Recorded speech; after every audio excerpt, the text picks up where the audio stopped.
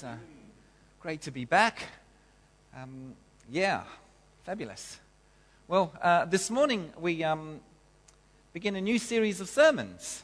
Or actually, today we continue a series of sermons that we began last year. Because last year we looked at the book of Exodus, and over 12 weeks, what we did last year was that over 12 weeks we looked at 12 chapters, from chapter 1 to chapter 12 of the book of Exodus. And starting today, well, over the next 8 weeks, we're going to be looking at the book of Exodus, reading together chapters 13 through to chapter 20. And our journey will take us over the next 8 weeks. Our journey will take us from the Passover and the Exodus event itself, through the Red Sea, into the Sinai wilderness, through to Mount Sinai, and through to the receiving of the Ten Commandments. Well, the story so far is this. The book of Exodus is the second book in the Bible following on from Genesis. And Exodus opens with Abraham's descendants, that is the Hebrews. Well, they're in Egypt and they're in trouble. Some 400 years earlier, Joseph and his 11 brothers, their father Jacob, who's also known as Israel, and their wives and children, servants, flocks and herds, they'd all settled in Egypt in the region of Goshen.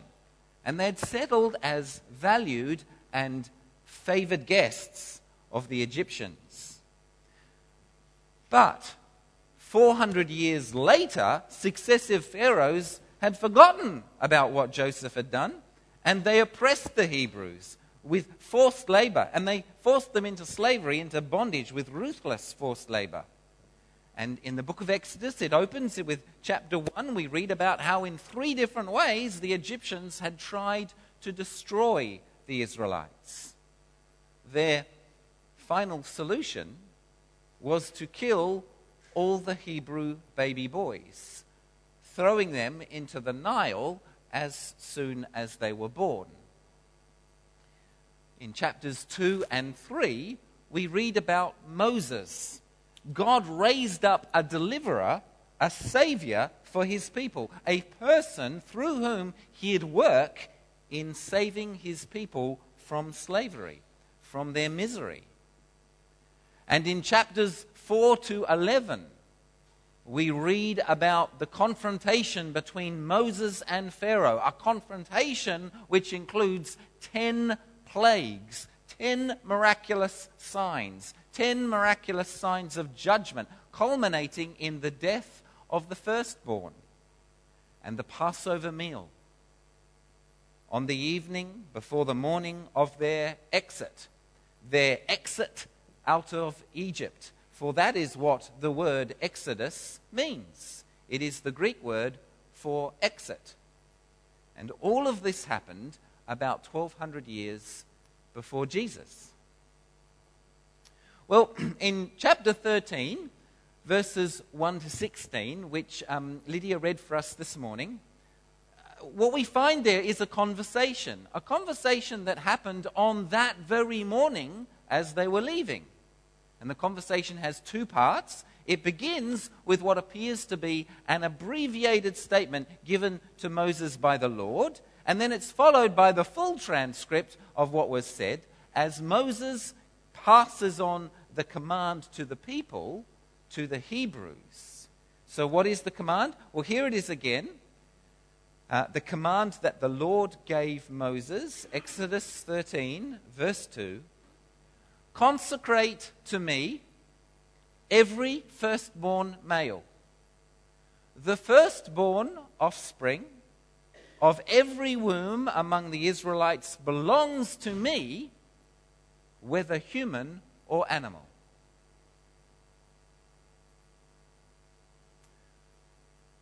So what does that mean? Well, let's start with the word consecrate. To consecrate something means to sanctify it, to make it sacred, to make it holy. They're all different ways of saying to set apart for God's exclusive use. That's what it means to consecrate something. It means to set it apart for God's exclusive use. So the question is, why does every first offspring of every womb among the Israelites, whether human or animal, why does it belong to the Lord? And the second question is, and so what? What is the significance? Both for them and for us. What is the significance of the fact that every firstborn offspring of every womb among the Israelites, whether animal or human, belonged to the Lord? Well, these are the two questions that I'll attempt to answer this morning in this sermon. But I guess it's worth noting as we go along, it's worth noting really, isn't it, that this command, in fact, this command in the form of a little sermon, it comes to the people of Israel as they're walking out of Egypt. I mean, these guys, they've got sacks on their backs, they've got animals to herd, they've got children to keep together and to watch out for. They've got stuff to do and things to organize, places to go and people to see. And if I was there, I'd probably be thinking, why do I need to know this now? Can't you see that I'm busy? God's timing looks very poor. But undoubtedly, this information is both needed and needed then, at that moment. It's needed now. As the Hebrews leave Egypt, they need to know that the firstborn males belong to Yahweh, both of animal and human, and they need to understand why. So let's begin answering the first question. Let's do that by looking at the instruction, which begins at verse 11 of chapter 13 of Exodus. It reads like this: After the Lord brings you into the land of the Canaanites and gives it to you, as he promised on oath to you and your ancestors, you are to give over, literally, you are to pass over to the Lord the first offspring of every womb. All the firstborn males of your livestock belong to the Lord. Redeem with a lamb every firstborn donkey, but if you do not redeem it, break its neck. Redeem every firstborn among your sons. Now, at this stage, we get very little information, don't we? We get very little information about what it will actually look like. What does it mean? What will it look like that all this stuff belongs to God? I mean, after all, you can't herd it all into an elevator, all these animals and all these children. You can't herd them into an elevator and press heaven and watch it ascend. I mean, what does it mean that all of these animals and people belong to God? What will it actually look like? Well, the detail will come later. But for the moment, they don't need to know how this stuff will be consecrated. They just need to know what will be consecrated and why. The detail comes later. But just to fill in the blanks for you, the detail comes a few months later when they're camped in the Sinai desert.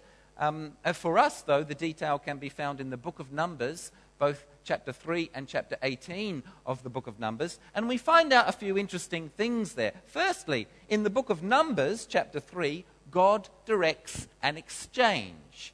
Because it turns out that the total number of all the males in the tribe of Levi approximately equals the total number of firstborn males in all 12 tribes. So they go, oh, okay, God says, I will take the tribe of Levi in place of all of the firstborn males of this generation. It's a swap. It's an exchange. And God takes the tribe of Levi as consecrated. In other words, as set apart for his exclusive use. And thereafter, the Levites were the tribe that served God in temple sacrifice, temple ministry, temple administration. And they will offer the sacrifices. They will teach the law of Moses. And thereafter in the Old Testament, all of the priests are Levites. In other words, they all come descended from Levi of the tribe of Levi. That's the first thing we find out. Secondly, we find out in the book of Numbers, chapter 18, that thereafter, because that dealt with the first generation, what happens thereafter? Well, thereafter, every firstborn son must be redeemed at the price of 5 shekels of silver. So too, every unclean animal. That is to say, every animal that the Hebrews aren't allowed to eat, such as camels, donkeys, and horses. They're not allowed to eat them. They're unclean. Donkey is an unclean animal. But doesn't mean you can't own them. They own them and they love them. They just don't eat them. But unclean animals must also be redeemed, also at the price of 5 shekels of silver. But as for the firstborn of clean animals, they must not redeem them. They can't be redeemed. Sheep, cattle, goats, the firstborn belongs to God, and they were offered in sacrifice. The blood was to be splashed against the altar. The fat was to be offered on the altar as an offering. And the meat actually belonged to the tribe of Levi as their food. That's what they ate. That's where their meat came from. Well, I've given you the detail then as to what it would actually look like that these animals and people are consecrated to God. Along the way, this morning we've used the word redeem a lot. What's redemption? What does it redeem mean? Well, redemption is actually a word from the slave market. To redeem a slave meant to buy him or her back out of slavery. Therefore, to redeem something is to buy it back, to exchange something in order to liberate it. And obviously, if you were a slave and your brother or your neighbor or your friend redeemed you, you'd be extremely grateful to that person. And in actual fact, you would be most considerably obliged in your freedom to serve that person because they had saved your life. They had redeemed you. They had bought you out of slavery. Well, continuing from verse 14, Exodus 13, verse 14, in days to come, when your son asks you, what does this mean? Say to him, with a mighty hand, the Lord brought us out of Egypt, out of the land of slavery. When Pharaoh stubbornly refused to let us go, the Lord killed the firstborn of both both people and animals in Egypt. This is why I sacrifice to the Lord the first male offspring of every womb and redeem each of my firstborn sons. And it will be like a sign on your hand and a symbol on your forehead that the Lord brought us out of Egypt with his mighty hand. So here now is something of an explanation as to why. We see that a link is drawn between the consecration of the Israelite firstborn and the death of the Egyptian firstborn. The link's made. And actually that's a bit startling. It's a bit surprising. And it would have not just been surprising, it would have been shocking to the Hebrews to hear that as they walked out of Egypt, because they knew that their salvation was by virtue of an act of judgment. God, in those 10 plagues, culminating in the 10th, the death of the firstborn, God had judged Egypt. God had judged Pharaoh, and in particular, God had judged the entire Egyptian pantheon of gods and goddesses in 9 miraculous signs of judgment, which we looked at in detail last year. In those 9 signs, God discredited all of the claims of every single one of Egypt's gods, goddesses, priests, idols, and even indeed of Pharaoh himself. All of their claims were rendered null and void by these demonstrations of Yahweh's supreme authority over all of the realms of nature. There is no God but Supreme Commander Yahweh, or the Lord God Almighty, as those words are usually rendered into English. There is no God but Him. Idolatry, which is the worship of people, things, or ideas that are not God, as though they were God, idolatry always and everywhere leads to human misery. And in this 10th plague, God judged the misery of Egypt. Pharaoh and his regime, an empire based on conquest, oppression, brutality, violence, and slavery. Well, actually, in that 10th judgment, they got a taste of their own medicine. A government that had overseen the death of vast numbers of Hebrew babies, they now tasted for themselves what it is like when a child dies. Now, God never judges without forewarning. And his warning was this. Came way back in Exodus chapter 4, verse 22. God told Moses to say to Pharaoh, "This is what the Lord says. Israel is my firstborn son. And I told you, let my son go so that he may worship me. But you refused to let him go, so I will kill your firstborn son." And Pharaoh's heart hardened, and he did not listen, and so came the plague upon the firstborn.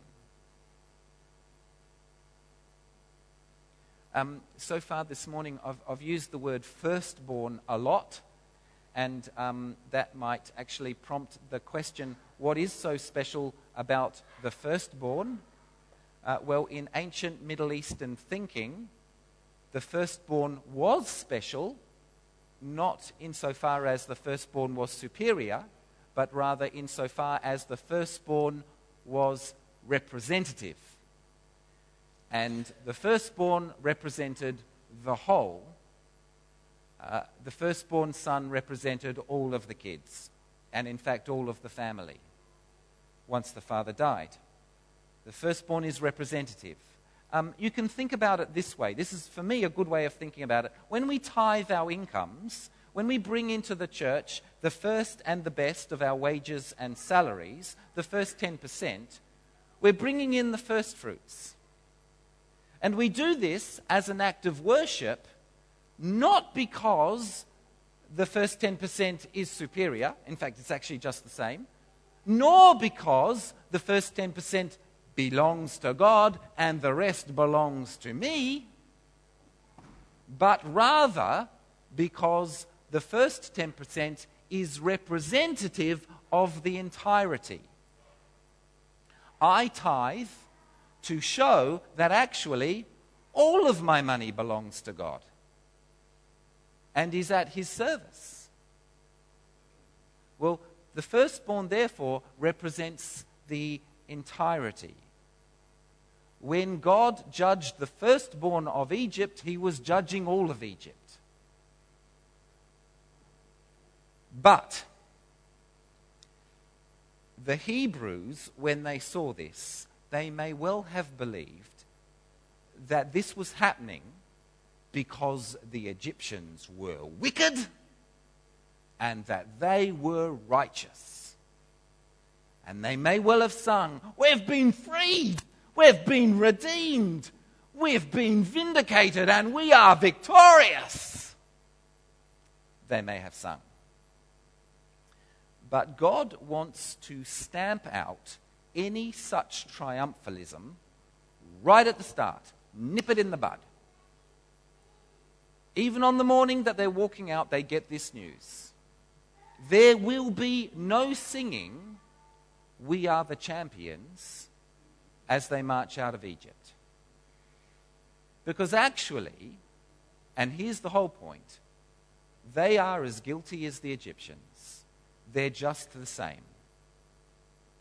They were freed because they are God's chosen ones. and they are God's chosen ones because God chose them.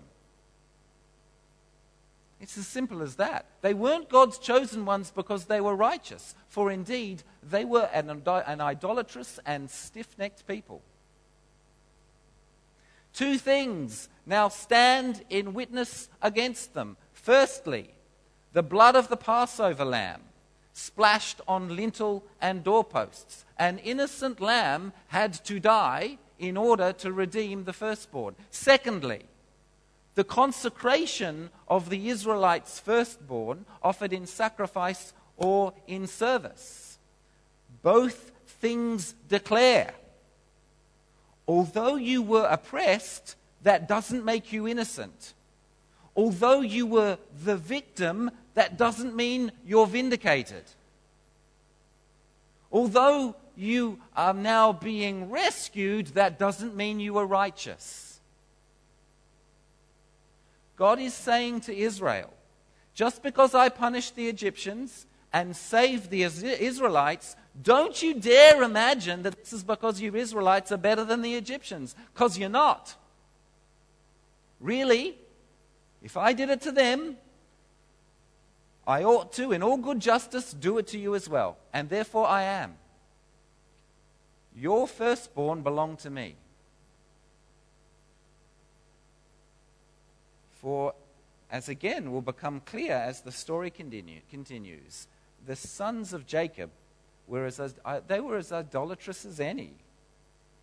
You know, it was by grace that they were saved. It was by grace. We can now answer our first question.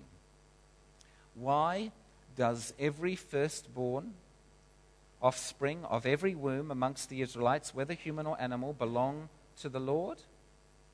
Well, every firstborn Israelite offspring, whether human or animal, the firstborn, acting as a representative of the entirety, every firstborn belongs to the Lord in order to underscore the fact that they had escaped the judgment that had fallen on Egypt only by the grace of God.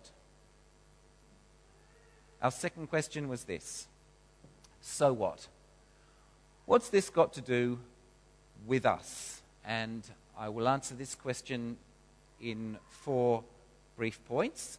But we need to remember that although we don't belong to God by way of this old covenant, we're not under Moses, not sealed by the blood of bulls, yet and nevertheless, as Peter and Paul and the other apostles explain to us in the New Testament, these things were written for us.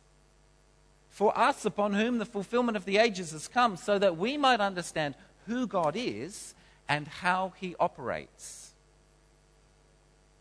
So then, firstly, when we look at this story, we are reminded that, as ever in history, those who are saved by God are saved by grace.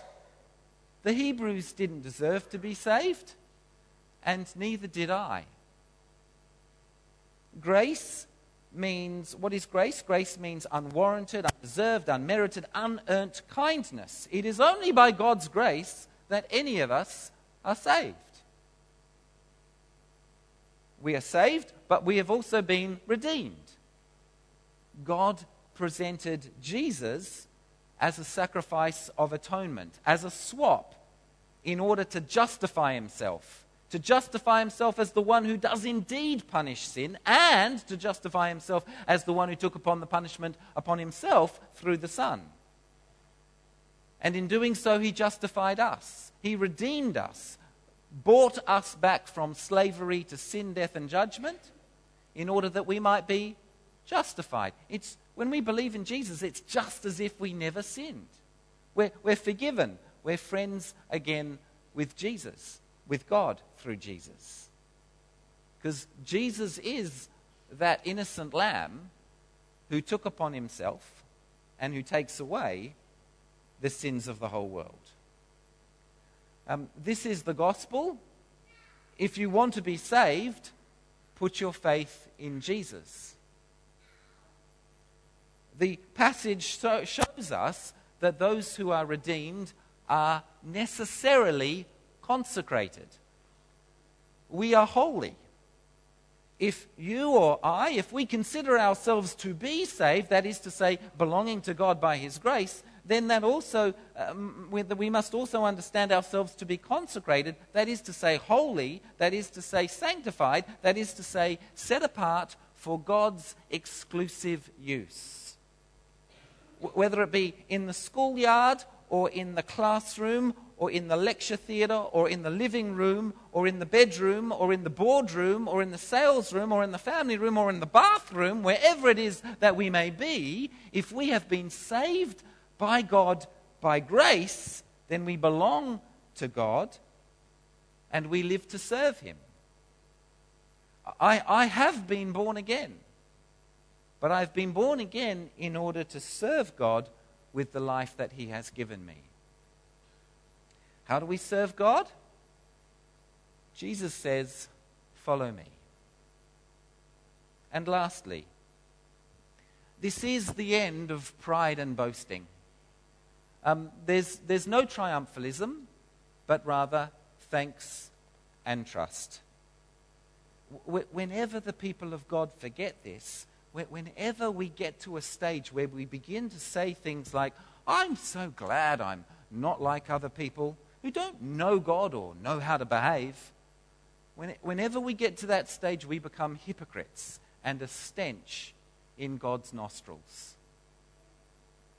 So too in church, as we gather together to worship God, there will always be amongst us, there will always be people who, on the one hand, are conspicuously needy. And there will always be people who, on the other hand, look as though they've got their lives totally together. But in actual fact, there is no distinction among us or between us and the world. We are all needy people. We are all conspicuously needy people, for we all need Jesus equally, because we all need Jesus absolutely. Our need for Jesus is an absolute need. Without it, we're toast. It took me that long to think of a polite word.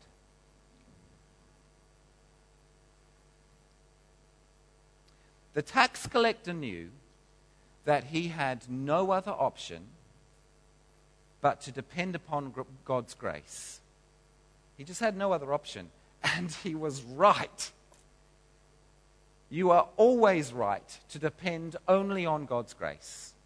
And the tax collector went home justified. When I lie on my deathbed, which hopefully won't be for a while yet, but when I lie on my deathbed, I know that a disturbing question will plague me. I know I will do battle with a certain fear. And the question that will be, the question I know it's going to be a problem for me, the question will be, am I good enough to get into heaven? And I already know the answer. It's no. But I also know something that can lay to rest my fears. I know that I, along with the tax collector, can always depend upon the grace of God. The grace of God found in the face of Jesus Christ, His Son, and my Redeemer. The Lord be with you.